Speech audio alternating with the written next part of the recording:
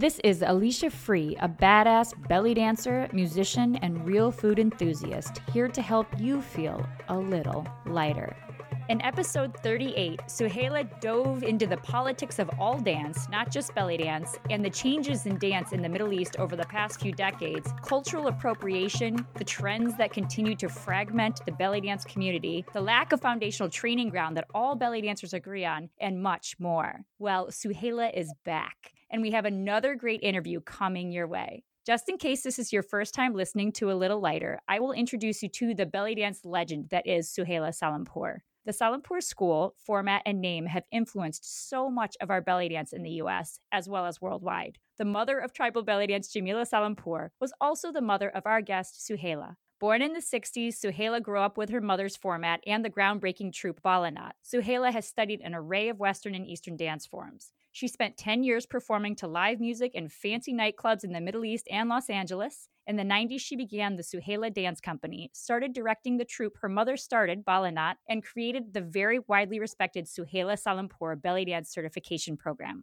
Both Suhaila and Jamila have done an unbelievable amount of work to raise belly dance up as an art form. This lineage of dancers and teachers, Suhaila and her mother Jamila, has given us so much, including pop and lock and glute isolations that we all know and love in belly dance today. This is another chance for us to hear Suhaila's story. Tell us about how you developed your format. Well, my format found me. So I'm my mother's daughter. I'm such a good soldier. And I took it for granted. You know, my mother was the first person to put names to steps and a comprehensible pathway of learning and developing in this dance form. And so growing up in all of that, I thought everybody trained this way in belly dance.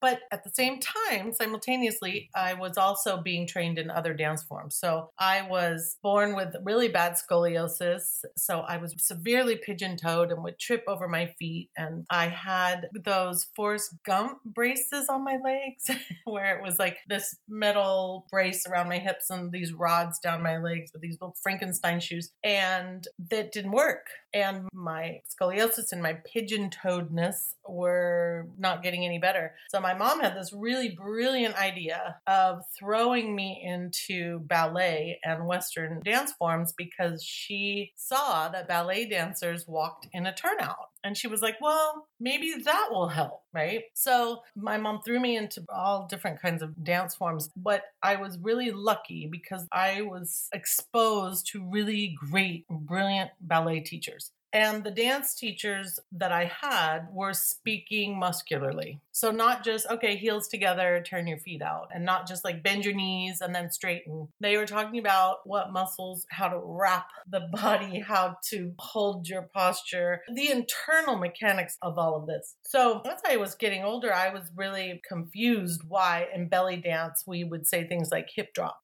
or we would say like twist, like the inside of a washing machine, where maybe, you know, in its day, that breakdown was major. Like I remember in the 60s when my mom would say twist like the inside of a washing machine, that was like revolutionary to get any kind of direction at all. But movement was maturing and we were heading into the fitness era.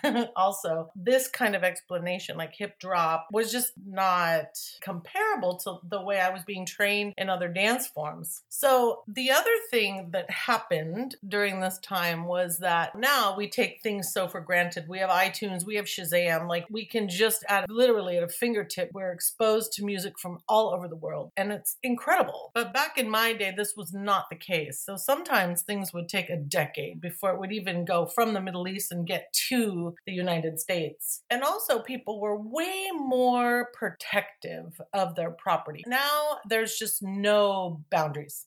You have a phone, you flip it out and you press record and you feel entitled to have access to anybody's image or behavior at any time. In the 70s, this was not the case at all. So one day my mom had a student that called her and she had just come back from being in Egypt where this student had seen like all the top dancers in Egypt and she had illegally, not law-wise illegally, but illegally by the artist's request, recorded her show, her music. So she had a little teeny tape recorder, which was, you know, now when I show my daughter what a small tape recorder was, she laughs because it's the size of her laptop. So she had this little teeny teeny tape recorder and she put it in her purse and she like left her purse open and she pressed record and she recorded Nagel Fouad's live show. So when she came back to the States, she called my mom and was like, you are not going to believe what I heard. And so my mom called all her top students from that day. So this was like the mid to late 70s. And we all sat around my kitchen table, right? And the tape recorder was placed in the middle of the kitchen table. And we all like hovered over this tape recorder like magic was going to come out. And it was one of those defining moments of my life. Like I can feel it today. I can smell the smells of my mother's cooking, you know, in the kitchen like today. And she pressed play. And out came this music, this orchestra. We could tell it was at least 35, 40 pieces. It was just so grand. You could hear the size of the audience and the vibration and the excitement. It was unbelievable. I was really lucky. And I didn't know it, of course, but I grew up, you know, in Balinade, and I grew up going to nightclubs with my mom as a child all the time, but they were American and they were Americanized. And so there was a little bit still of that Orientalism and fantasy. And so hearing this music, I really put into context like what's happening in the Middle East and what's happening here. But what happened was that my mind, my fantasy self, was dancing to this music. And fantasy me, like the dancer in my head, was fantastic. I was killing it, right? And then there was this moment where my heart sank. And I was like 12. My heart sank because I realized I could not do what the dancer in my head was doing. And this killed me because to this point I'd been on stage for a decade by the time I was 12. I was like, you know, my mom's top student. I was her muse. I could do anything. I was already innovating within the Jamila format and contributing to the Jamila format under the umbrella of the Jamila format. And I had had years of other dance training, foundation, and other dance forms. I was feeling confident dance-wise. And I was like, wow, I am not the dancer in my head. So after this experience, it changed everything for me because I realized that I needed to break apart and redo absolutely everything in belly dance and try to figure out how to integrate it intellectually, like with basic anatomy and physiology as that foundation of every single belly dance move that I do so I could become the dancer in my head and do the things that I saw in my head. And so that's when I pulled out anatomy books and I was looking at the anatomy coloring book that everybody uses. It's still fantastic. And I dug my fingers into my body and I would look at the anatomy book and be like, okay, well, is that this muscle? And then as I would move, I would feel where the contraction was and I'd make notes. I was making notes like, is this movement with this muscle? Is this movement with this muscle? And then I took all my notes into my doctor and I said, all right, I'm going to do a movement and I want you to feel my body and tell me, like, is this the muscle that is being used to execute this movement? And 99% of the time I was accurate because, you know, what you're feeling internally and to try to verbalize that and intellectualize that, it was pretty spot on. And then because of my work in other dance forms, I was just applying that philosophy into belly dance, which nobody had done. And I knew that it was the only way to really become the dancer in my head and have these movements that I saw and the way I saw it become real for me. So this was a journey for me, like personally, as a dancer, I wanted to dance a certain way. I wasn't thinking of a program. I wasn't thinking of a school. I wasn't thinking of a certification. I just wanted to do the moves I saw in my head. And I was heartbroken that I wasn't able to. Now, this is making a long story very short. There was another element. It was like the perfect storm, so to speak. This was the late 70s. So in California, there was the birth, right, of like boogaloo and hip hop, breakdancing. So this was my generation of movement in America. So we were watching, and in these days, it was mostly men that were allowed to do this kind of dance form. And a lot of what was happening here in Northern California was a lot of the tap dancers like hoofers. And I was a very active and good tap dancer. So I was in this whole environment of tappers and hoofers. But a lot of those dancers were also like dancing on street corners at Fisherman's Wharf. And they were also starting to bring in this movement of boogaloo and what we now call as breakdancing. And so I went to this tap dance show, and in the middle of this tap dance show, these 5 brothers from Oakland came out, and they were called the Gentlemen of Production. And I had never seen movement like this before. They were popping and locking and moving on the stage like, oh my God. So I ran backstage and I was like, oh, excuse me, who's the choreographer? Who's the director? And they looked at me and they were like, why? And I was like, I'd really like to study. And so the choreographer of the group, his name is Walter Freeman, and we're still friends to this day. He set a really high price, thinking that I would be scared of it. And I said, okay, fine. So to make a long story short, him and I started working together, and I was showing him all of these movements and information that I had been working on in belly dance. And he was showing me all the pop and lock and boogaloo movements. And so we were like kind of cross-pollinating our information. And he could only teach me in private because of his community knew that he was teaching me. He would have gotten a lot of slack. And it's really funny because he said to me that I was one of his first like white friends. And I was so blown away because I said he was the first person to ever call me white. And I was kind of offended. I was like, okay, look, So I was the first person to like write up his resume and get him out in auditions. And he ended up on Broadway doing Riverdance for 10 years, a decade. And he was the tapper and pop locker. And anyway, so Walter Freeman really was a huge influence. And that's how we have all these hard contractions in belly dance now. Because we have all these isolations and all these hard contractions and all these locks and all the pop. Well, now people just think they've always been a part of belly dance. Like Cleopatra brought that in, But it wasn't. It was not. If you look at both movies and videos and dancers, like, aren't these isolations? That's because of me and Walter Freeman. So I'm trying to put together the context and picture of what it was like in the late 70s and early 80s. I mean, I don't know. Do you remember the first time you saw Flashdance? Oh. Right? And you saw Jennifer Beals like walking in the streets of New York and like, wow, she saw that dancer on the street doing that. Yeah. Well, by the time it got to the movies, that was for me old. And for the rest of America, that was like, whoa, the first time everybody, but no, this was like a way of moving for the young generation of my age range. So yeah, I hope this gives context, but it's really hard because it was such a heartfelt and organic process without any marketing in mind. Does that make sense? Yeah, it was wonderful. It was so great. One thing that really struck me was one, you started dancing as a form of physical therapy. Like your mother saw it as a way to help you long term as a child. Right, the Western dance. And two, when you were picturing that dancer in your head, you weren't picturing somebody else. You were picturing the best version of yourself dancing, which is so powerful to me. Like you had already had that in your head that this is about becoming the best dancer I can be, not about becoming somebody else. Right. It never occurred to me to pass this on. I mean, that's what I think is so powerful about the material in the Salonpour format is the foundation in which it was built from. I do not teach people to copy my look and feel. I don't teach people to kind of just do my stylization. The school and the certification programs are so strong because they make sure each student has found their best version of themselves. And that's a big difference. It's not copying me, not copying my look or feel, or my top students. The program and the school is based on making sure each student becomes the best version of themselves,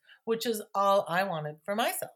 It's beautiful. And another thing that I want to talk about a little bit is that you saw greatness and you went right for it. You saw Walter Freeman dance and you went right backstage and you said, how do I learn from you? And there was no fear in that you didn't let anything get in your way. I think that's so amazing. And that is rapid growth, right? That is how you really develop yourself. And I have a lot to learn from that. I haven't done that in my life where I just like see somebody, I'm like, you, whatever it takes, I want to study with you. I just think it's so cool that you've done that. And I see that in a lot of people that have really excelled in life. That's a habit. And the interesting thing is that I think it's so ingrained. It's like seeded inside my gut. It didn't even occur to me not to literally rip myself through backstage to get to the gentleman of her production. And the gentleman of production, they're in the Hip Hop Hall of Fame. I mean, this was a time where we were all exploding movement-wise, which has changed dance and not just belly dance. I mean, when you look at ballet and now you look at modern ballet, when you look at the way these contemporary dance companies are moving, like it was a moment where everything just cracked wide open.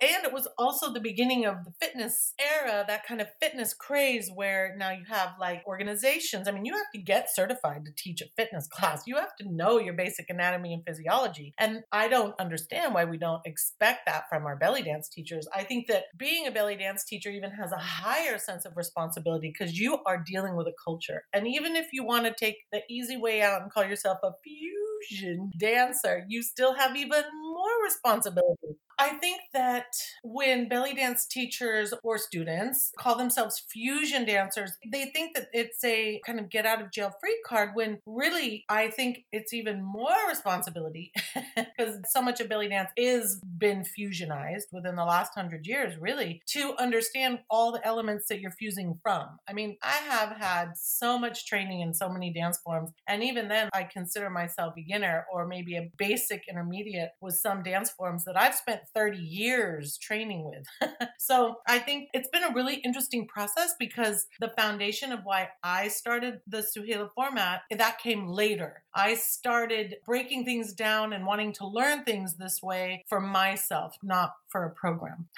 Yeah, my husband's like that too. When he wants to know something, he devours everything he can find about it. Like, I love that you went into your doctor and said, hey, am I right about this? Which muscle's moving here? That's really cool. Well, yeah, and I didn't want to make it up. I was really young at the time. I was in junior high and I hadn't really studied extensively myself. So, because I'm so visual, I wanted to make sure that when I was doing a movement, I could also visualize it inside my body. So, I didn't want to do any of that incorrectly. I also didn't want to be abstract about it. I don't know if that makes sense, but for me, I really need clarity. So for me to just be like, oh, this kind of area of the body, that's why I really need to know what muscles are being used. And my format is based on the main muscle being used. So, you know, if you go to the gym and you're working on a machine, there's a picture there of like what muscles you're using on the machine. But maybe the main muscle will be in like red, and then you'll see all the supporting muscles in gray. But the main muscle will be in the red color, even though there's a lot of supporting muscles around it that, of course, are being activated and used and for a support system, but it's not the main anchor of the movement. And so the format is based on understanding the main anchors of each of the movements so you can build and evolve.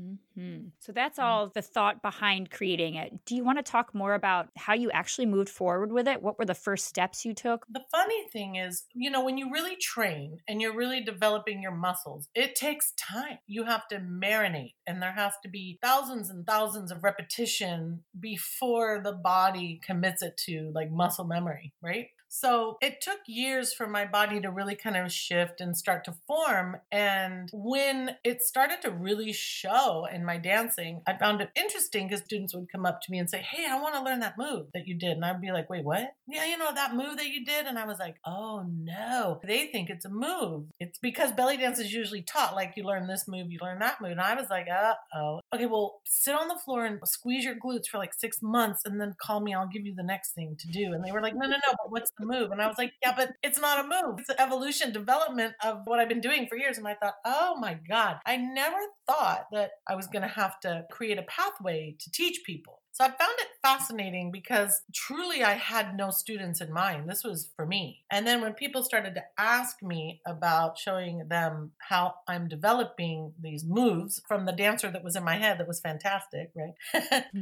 I realized that I had to re-break everything down. So like my learning process is a little different. I wanted to make sure that I could break everything down to pass it along to people that wanted to know what I was doing. And when you look at my videos, I've been documented my whole life. But really, video cameras and the availability of video cameras came in the late 70s. And on our YouTube channel and on our Vimeo and on my website, we have a static page with videos on there. You can see the development of my format on my body from a child. And it's interesting because the first recording is like the 10 dances. So I'm like 12. And then after that, you see, which is right when I was just starting to have that question. And then the next is 13, 14. And you can watch these videos of me dancing and performing and the choreography that I was doing, and you can watch the development of the format on my body. It's even interesting for me because I was my own guinea pig. I look at Isabella now, my daughter, and my daughter grew up with my information. So like, you know, she was squeezing her glutes and trying to develop her hip work at the age of, 2. and I had to wait for me. You know what I mean?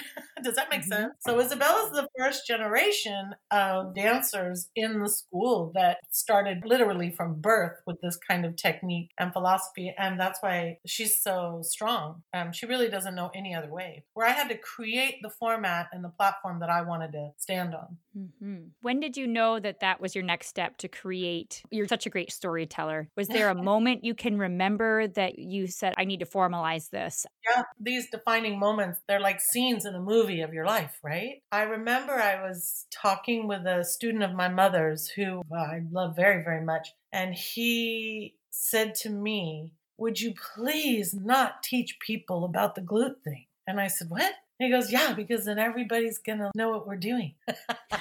I didn't want his secrets. And I was like, oh no, okay. And my head cocked to the side. And I was so confused because it was that moment that I realized that knowledge is power. And information is power. And I realized that the limitations of dancers, and I sympathize with this fear in artists, that when you're afraid to pass on information and knowledge, it means that you don't have a lot of faith in yourself.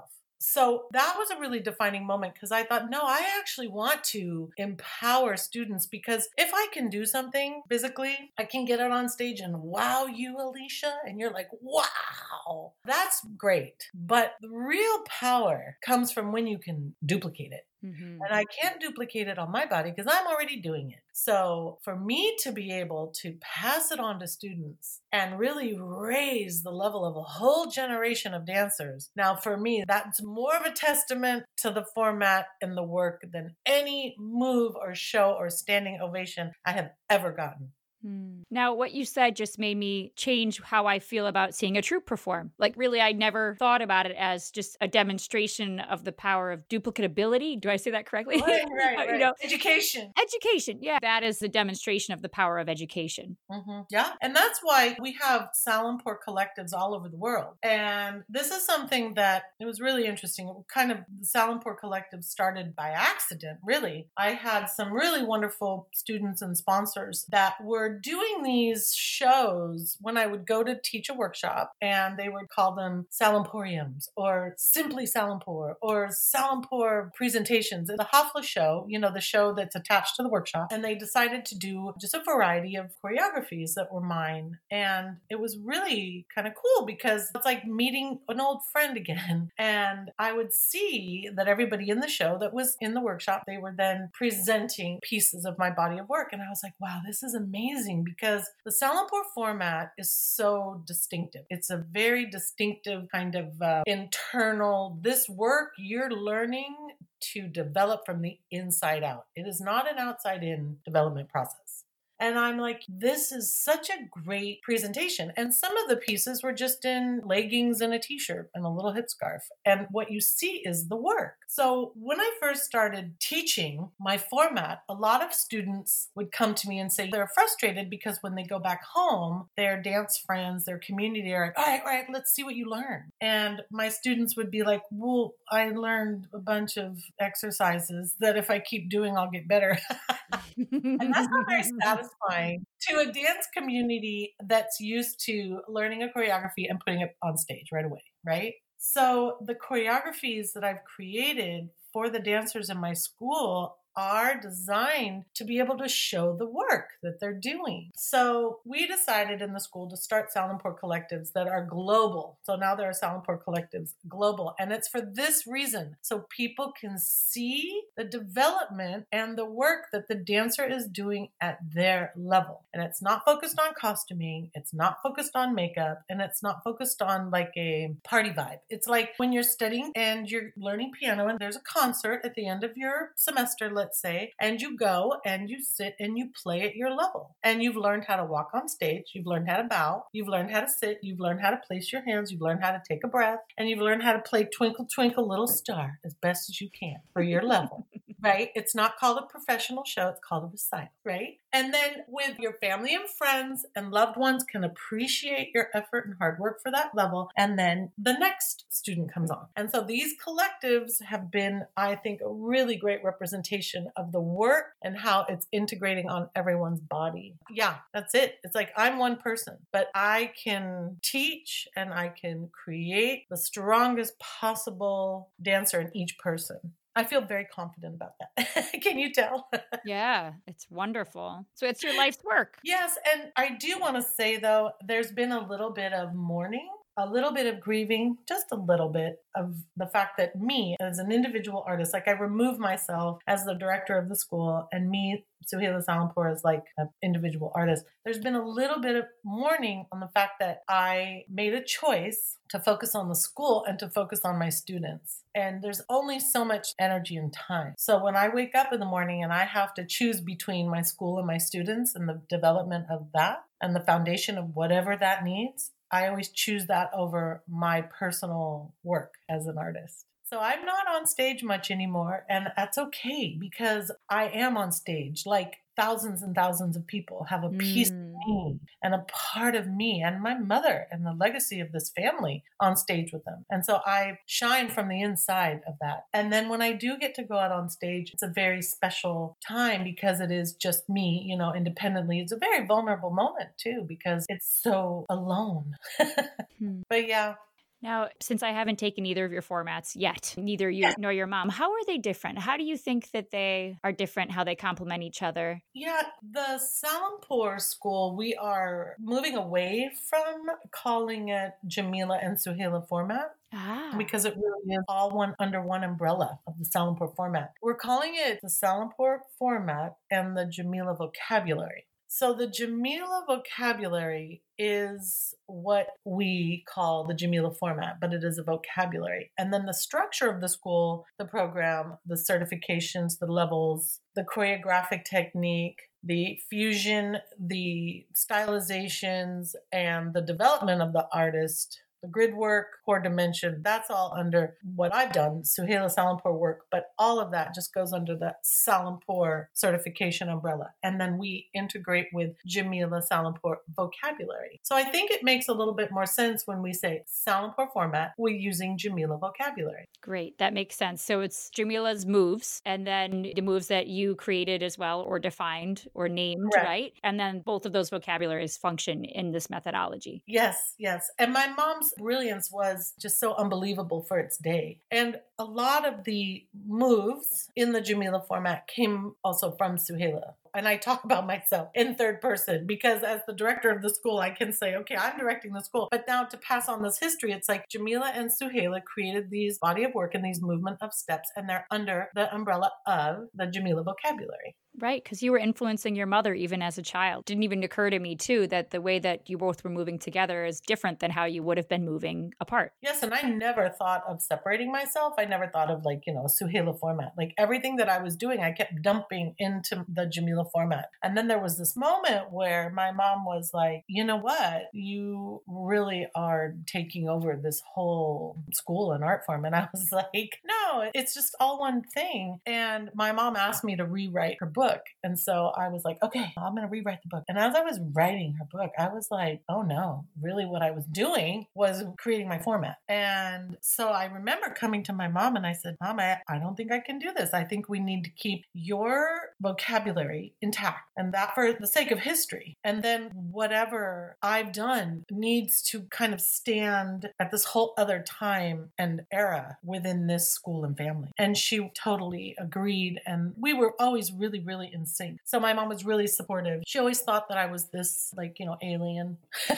And the irony is that I totally come from her. Like I was exactly her with dance training. I wouldn't have been the dancer I am today if it wasn't for her vision. My mom didn't really know how to necessarily integrate. She had like this vision of the future, but she didn't know how to make it happen. But she always used to say, the future of this dance form is in the Western body line. And what my mom meant was that training, that solid training, that foundational work. And my mom would say to me when she was teaching a class, like, tense your hip, tense your hip. And what she meant was squeeze your glute, because there's no hip muscle, and tense meant contract. So I always could decode what my mom meant. I mean, I got the whole glute thing because we were raised with tense your hip. All right. I saw the Ellen episode where you were on there. I just loved that with your glute isolations on Ellen DeGeneres' show years ago. Oh my God, I love her so much.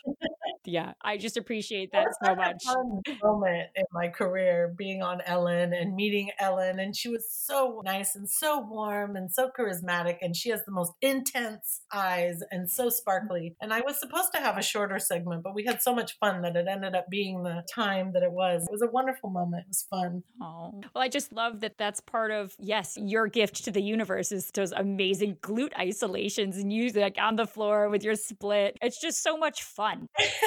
Of all the things, I mean, once you get into the school and see all that there is to offer, the glute exercises and the glute work and isolations is probably the least of what I have to contribute, but it's what gets the most attention. And I have to say, honestly, even if you don't want to ever study in the Salem-Poor School, if you do those glute exercises, you have the best tushy ever. I mean, when I look at your butt when you're doing it, forgive me, Suhaila, I'm like, that is a damn good looking butt right there, No, I have to say, I do have a great ass. And you own it. That's right. That's right. Fabulous. So speaking of the future and what your mother was seeing as the future, the Western body line, what do you see as the future of belly dance? I grew up with my mom saying that the future of this art form is to raise the level of the dance, right? To raise the level, the expectations, the technique, what we expect and want from our students. And there should be schools. And I feel that, and I've always said this, that the future and what really needs to happen for this dance form is to get into educational environments and academic environments and to dance departments. And I'm really proud to say that this year I have been asked to join the dance department at Mills College as an adjunct professor, and I will be teaching a core dimension movement class for the dancers, as well as the theater department will be required to take this class to graduate, as well as I will be teaching Middle Eastern belly dance. Yeah, so I am really honored to join the staff at Mills College University here in Oakland. I'm really honored, and I think that this is the first step,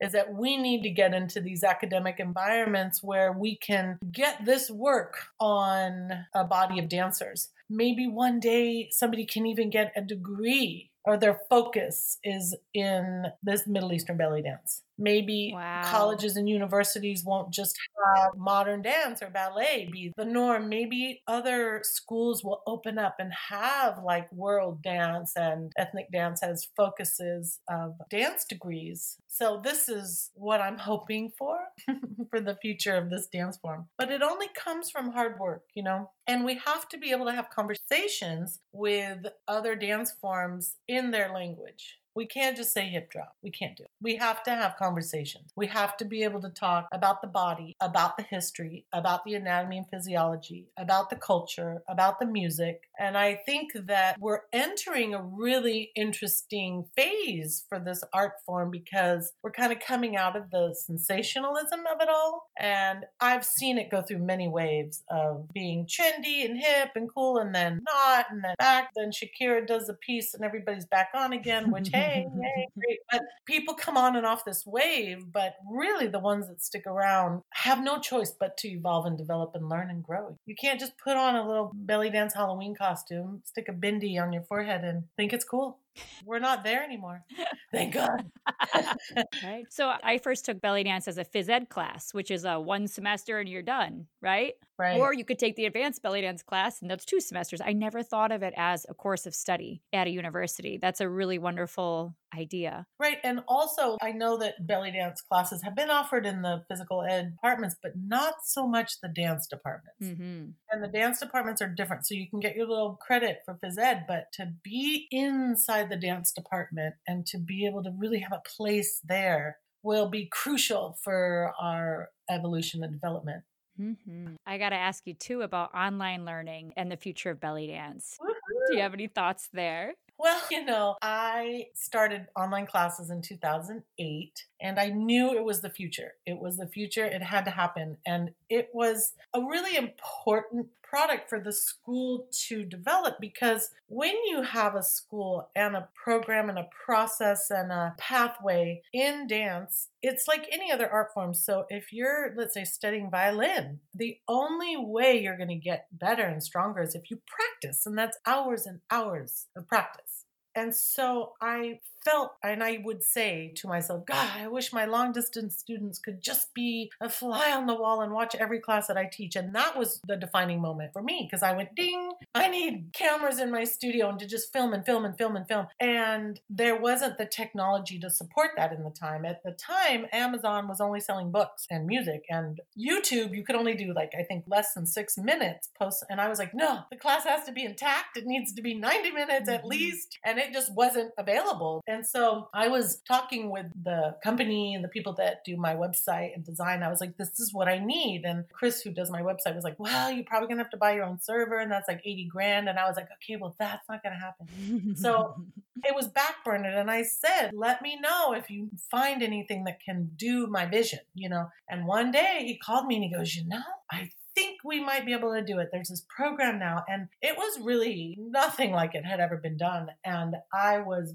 really kind of flying blind, and I had to get these cameras and we had to mount them and we had to duct tape these cords on the walls, and we were just filming. And then like some classes were just like corroded and didn't work. And I wanted a bunch of cameras so you could get different angles as the class was going on. And I felt that, I had done videos my whole life, and I had just done a series of videos that were in Target and Walmart and Walgreens that were like belly dance fusion, Pilates, belly dance buns, belly dance yoga. And the amount of production, the hair, the makeup, they even hired a guy between takes come and wipe down my feet. Ooh. So the bottom of I know. I really miss him, actually. But I was like, wow, the amount of money that goes into production, you know what? This is going to be raw. Like no makeup, no hair, no lighting. It's like reality show belly dance class, And we filmed and filmed and filmed and filmed and filmed. And I had somebody on the other side of the wall of the class because I didn't want the students to feel uncomfortable editing live as it was happening. And then we'd have to take that class and then kind of edit it a little bit more and then put an intro and then compress it and hope that it would fit and work. And sometimes they worked and sometimes they didn't. And I just spent a good year filming and filming and filming to be able to release a series of classes that I felt were comprehensive. And Isabella was really young at the time, so I had to hire a babysitter, and then I had to hire the filmer and the editor, and then we had to edit after and compress it and then send it to my web team to put it up. Oh my God, I lost so much money. And when I was telling my bookkeeper, like, I have this idea and I want to do online classes, they were like, no way. This is just way too much money. You are going through a divorce. You're a single mom. What are you, out of your mind? And I was like, I'm feeling it in my gut. Like I was losing sleep. I would wake up in the middle of the night in a sweat because I just knew that this was the only way for the school to develop. It was not even so much like, oh, this is the future of learning. It was like, how can I get a student that's long distance and not able to come take my classes every week from level 1 to level 2 or level 2 to level 3? They couldn't do it unless they were taking weekly classes this way. So I just knew that it was the future for the school and the development of the student, not so much a product. You know what I mean? Mm-hmm. And so I just put everything on a credit card. I just rolled the dice, put everything on a credit card, just hope, cross my fingers. And it took years, really, because I kept filming. It took years to even break even. And I'm just so thankful now that, especially with the current crisis where we're all indoors and having to be really safe and protect ourselves and our loved ones, that people have this type of research, because it really did set the ground. It was for what is becoming the norm now of learning things online. And I talked to yoga teachers and Pilates teachers and bar method teachers and Taekwondo teachers about how I was doing my online classes, because before they produced anything, I was kind of the first on the scene. And so they would contact me and my collaborator. We would do a lot of phone meetings with these people and explain how I was doing things because they want to do it themselves. And now there's so many programs and so many ways to do a film class, a live class. I mean, it's just amazing. But back in the day, there was me with the duct tape cords around the studio and the credit card that was on fire. It's so great Yeah. to hear when someone is that devoted to making a project happen and you do see the payoff down the road for so many of us, for everyone who's ever studied with you online, there's the payoff. And like I said, it wasn't like, oh, I'm going to do this thing and it's going to make me money. It was, I want my students that are long distance to be able to improve and evolve and move on to the next level. Like, you can't just come to one workshop, even if it's a week long, and learn and get to the next level. You can't. It takes hours and hours of personal time of practice. If you're really learning an art form, if you're really developing, it can only be done with hours of practice. And now that things are online, my school's online, it's not just you take a class and learn a cool shimmy, or take another class and learn snake arms, or take another class and learn an undulation. No. This is a program. You could learn to dance and evolve and get so strong personally in this program. I'm really proud of the online classes, and I'm proud of all the students and the teachers that have come through the school, both online and in person. Well, I always hear it in their voices too, and all your students' voices, of how the pride that they have of being part of your school. We have a lot of pride in each other. Like I said earlier, I see myself mirrored back in all my students. And when I look at my students and I see how incredible they are as people and the type that the school attracts, honestly, and then their work and how they evolve and mature and grow. Oh my God, it gives me goosebumps just talking about it. And I feel a little weepy because I'm so proud. And I feel like that is the testament of the school. I mean, we had our 70th anniversary. Wow. There's not many dance schools in any dance style that can say that after 70 years, they're holding strong, if not stronger than ever. And that is because the work speaks for itself on the body of the students. It's not about me. Well, it's the work and the vehicles, the amount of access that you've given, because so many people are just brilliant dancers and they've never had the vision for how to make it duplicatable. Well, that's why, because most dancers, great dancers, aren't great teachers. Most great teachers aren't great dancers. That's why I took a back seat to performing, because I wanted to put all my time and energy into what the school needed, like all the educational material, all the books, all the online resources, all the drill breaks I've recorded, all the finger symbol. We have 78 finger symbol patterns that I have recorded, both right and left hand dominant, halftime and full time. Like, these things take hours. All the drill breaks of me audio, commanding and drilling people so they can learn the format just through audio, not just visually. I mean, the amount of hours that I've chosen to be an educator, that was a choice because, when you get out on stage, like, that's a whole nother ego. So the school is really solid. And I feel really, really confident that the future products that I'm working on right now will even make the program and the school even stronger. Wonderful. Not over yet. We're just getting going. Of course. You're a creator. You're an innovator. It doesn't stop. Well, I can tell I'm very passionate about this. We're doing this podcast, and so it's just voice. But if you could see me, I'm very Sicilian. I'm like, my arms are extended, and I'm like speaking to the computer like you're right there, and my hands are out, and I'm like, yeah, I'm very expressive. That this podcast can't see, but I hope you can hear in my voice. Oh, I can totally hear your energy. And here I am sitting here trying not to move so my chair doesn't creak. I should get a different chair. Yes, I have a good chair. I'm like moving and rocking and shaking. It's not. That's a good point for me. That's a good take home for me.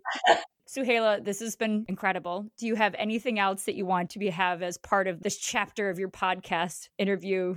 This chapter, I just want to say that I'm really excited to see all the different options that are out there now online, and everything that is happening with all the artists that are going to Zoom or going to their other options that are out there for learning online, because it kind of unites us globally and it makes all of our borders and our differences kind of melt away, and only art can do this. And this is why it's so important, because like when my mom's student went to Egypt and had to sneak in a tape recorder, it felt so distant. It felt so far. I remember this feeling of like, oh my God, Egypt felt so far, and that music and being able to touch it felt so far. But now it's like everything is opened up and there's not these borders and these walls that we feel like we have to climb. We can join together artistically and really share. And this makes me really, really happy. Wonderful. So one of my friends that I used to live with is a musician in Nashville now, and they had to cancel their tour, obviously, right? So they decided to play in a studio the other day and put it online. And what he said when he was playing was,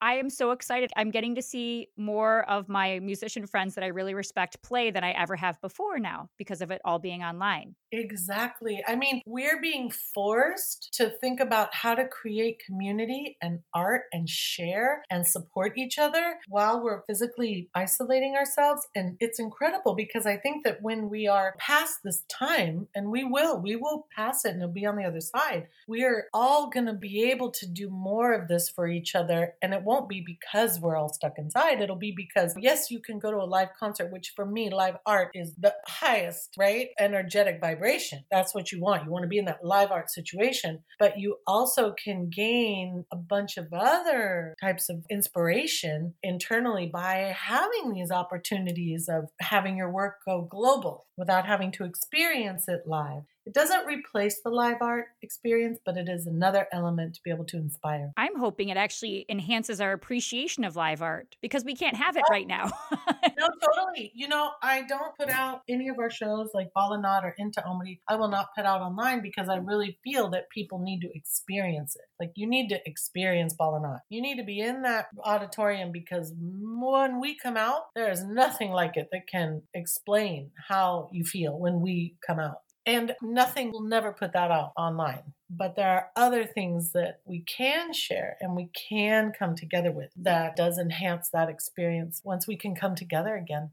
This is all just making us stronger. I'm really blown away by humanity yet again. You gave me chills just when you said the experience of being in the audience when Bala Knot comes out. I was like, oh. Yeah, it's really interesting because I feel like Bala Knot is like this whisper inside all of us of our ancestors. Bala Knot, of course, is like the longest running belly dance show in the world, but it's also so unusual for us to have any dance company be over 50 years old. And so when Bala Knot comes out, you can feel everybody in the audience, like there's this energy inside all of us where we're not just entertaining. We're not just coming out and dancing for you guys. We are a part of you. We come through the audience and we grab your spirit and we bring it on stage with us and we dance together. Like, there's nothing like it. Wow. Yeah.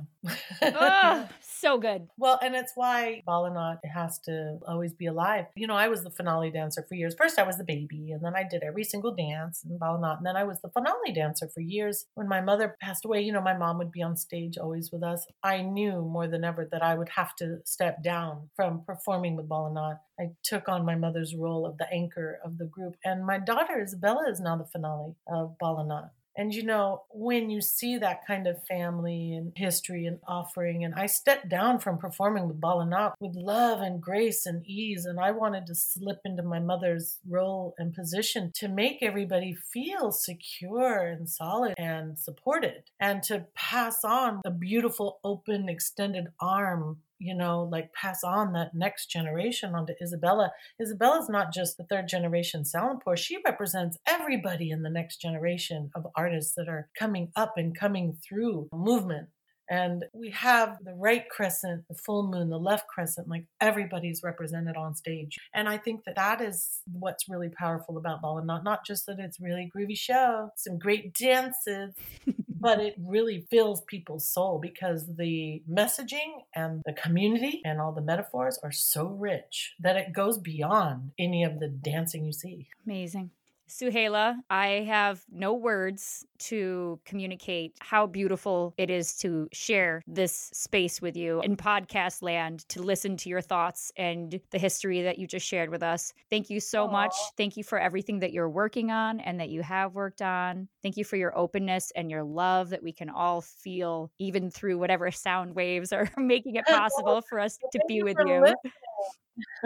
Yeah, thank you so much. Much love to your family, Isabella, and to your dogs and the whole crew over there.